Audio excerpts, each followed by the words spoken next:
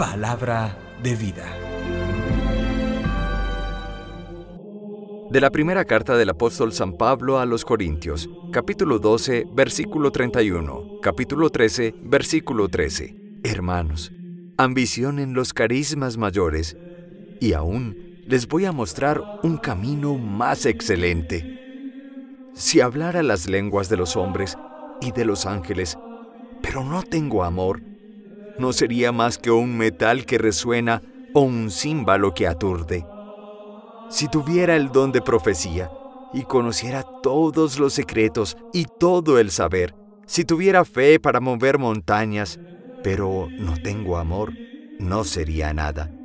Si repartiera todos mis bienes entre los necesitados, si entregara mi cuerpo a las llamas, pero no tengo amor, de nada me serviría. El amor es paciente, es benigno. El amor no tiene envidia. No presume, no se engríe, no es indecoroso ni egoísta, no se irrita, no lleva cuentas del mal, no se alegra de la injusticia, sino que goza con la verdad. Todo lo excusa, todo lo cree, todo lo espera, todo lo soporta. El amor no pasa nunca. Las profecías, por el contrario, se acabarán. Las lenguas cesarán. El conocimiento se acabará. Cuando yo era niño, hablaba como un niño, sentía como un niño, razonaba como un niño. Cuando me hice un hombre, acabé con las cosas de niño. Ahora vemos como en un espejo confusamente. Entonces veremos cara a cara. Mi conocer es ahora limitado. Entonces conoceré como he sido conocido por Dios.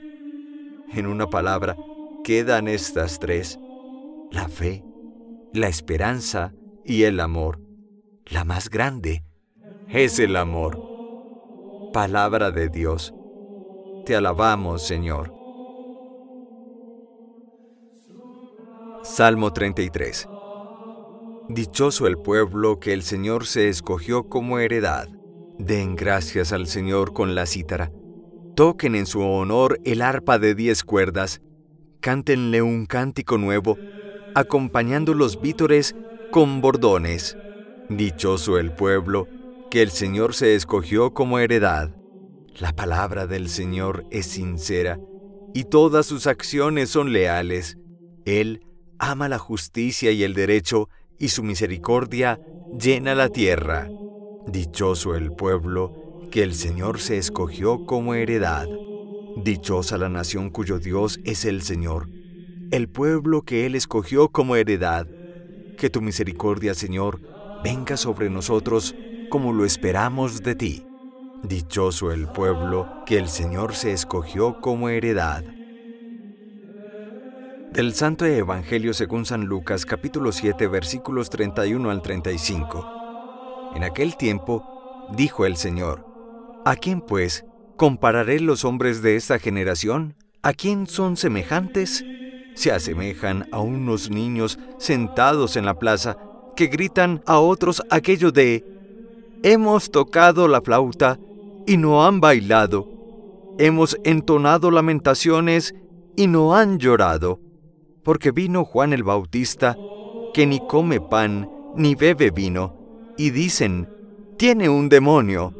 Vino el Hijo del Hombre, que come y bebe, y dicen: miren, qué hombre más comilón y borracho, amigo de los publicanos y pecadores. Sin embargo, todos los hijos de la sabiduría le han dado la razón. Palabra del Señor. Gloria a ti, Señor Jesús. Jesús, sin lugar a dudas, era un agudo observador de los hombres y mujeres de su tiempo, un agudo observador de los comportamientos y actitudes humanas.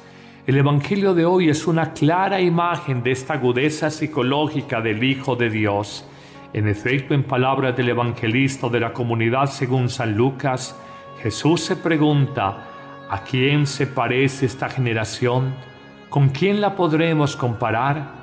Y hace o presenta una imagen de unos niños que sentados en una plaza pública, a manera de un juego infantil, se gritan unos a otros: juguemos a que tocamos la flauta, y unos se van a alegrar y a reír y a cantar y a bailar, pero también juguemos a que cantamos lamentaciones y canciones tristes, y ustedes van a tener una actitud distinta y no van a llorar. Cuando Jesús presenta esta imagen, quiere indicar que la forma insípida como se vive la religión imperante en su época, el judaísmo, no es el proyecto religioso que Dios tiene sobre los hombres. Tal vez miraba una manera tediosa de vivir. Quizás encontraba hombres y mujeres con incapacidades para el amor, para vivir la existencia con intensidad, para alegrarse con profundidad o entristecerse de verdad. Y luego Jesús, después de presentar esta imagen de los niños que cantan en la plaza pública y luego se lamentan y quieren actitudes en sus compañeritos de juego, de alegría o de tristeza, se pregunta por qué el pueblo de Israel, su querido pueblo judío, lo cuestiona y afirmará dos actitudes centrales.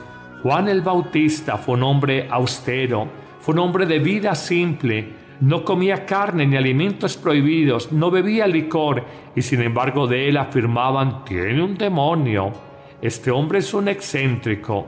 ¿Cómo cuestionaban a Juan? Porque era austero, porque era ascético, porque era penitencial en su forma de vivir y de hablar. Y luego dice Jesús, colocando la contradicción de la gente de su tiempo: ven al Hijo del Hombre hablando de sí mismo, que se sienta a comer con publicanos, con pecadores, que en las bodas de Caná toma vino, que come y bebe y dicen: mírenlo ahí, es un comilón, es un borracho, es amigo de lo peorcito de la sociedad, de los grandes pecadores y de los publicanos cobradores de impuestos. Jesús, de alguna manera dolido, apesadumbrado por la cerrazón del corazón de su pueblo, se pregunta cómo darles gusto. Si somos penitentes y ascéticos como Juan el Bautista, es malo. Si estamos alegres y contentos y celebramos la vida, también es malo. Es malo si los niños juegan y cantan, y es malo si los niños lloran y se entristecen. ¿Qué es lo que quieren en la vida? Porque todo lo cuestionan, porque todo lo critican, porque se niegan a un mensaje renovador sobre el misterio de Dios, porque no aceptan que la vida que Dios quiere para nosotros es una vida en abundancia, una vida en amor, una vida en luz, una vida en la verdad. Hoy nos tenemos que cuestionar sobre la calidad de vida que tenemos. ¿Es solamente carro, apartamento, finca, viaje en mitad de año o en diciembre? ¿O la vida con calidad es paz en el corazón, amor en las relaciones de familia, tranquilidad porque estamos confiados en Dios, servicio frente a los demás, misericordia y compasión frente al necesitado y al equivocado? ¿Qué vida llevamos los que nos decimos cristianos en el siglo XXI? ¿Verdaderamente nos emocionamos con el mensaje de Jesús? ¿Verdaderamente vibramos con Él? ¿Verdaderamente nos sentimos enamorados de Dios? ¿O somos personas tristes, tibias, mohínas, melancólicas, taciturnas, cabizbajas, ensimismadas en sus problemas, abstraídas y agobiadas por sus angustias? Mira a tu alrededor, colócate en un punto central de una plaza comercial, en la calle, en el centro de la ciudad, y pregúntate: ¿el hombre de hoy tiene a Dios en su corazón? ¿O el hombre de hoy tiene 1000 agobios, 1000 afanes, 1000 desvelos, 1000 tareas por hacer? ¿Cómo vivimos? El mensaje de Jesús nos invita a recibir una luz, una verdad, un espíritu que va a renovar toda nuestra existencia y nos va a hacer personas distintas. Señor, que no nos volvamos insípidos, tediosos en la vida. Señor, que vivamos la existencia con pasión, con compromiso. Haz lo que haces, está en lo que estás. No andes por el mundo distraído en 1000 actividades, sin hacer ninguna bien y sobre todo sin vivir ninguna compasión. Si estudias, hazlo con amor. Si trabajas, hazlo con gusto. Si amas, hazlo con pasión. Si vives, disfruta la vida a tope, a plenitud.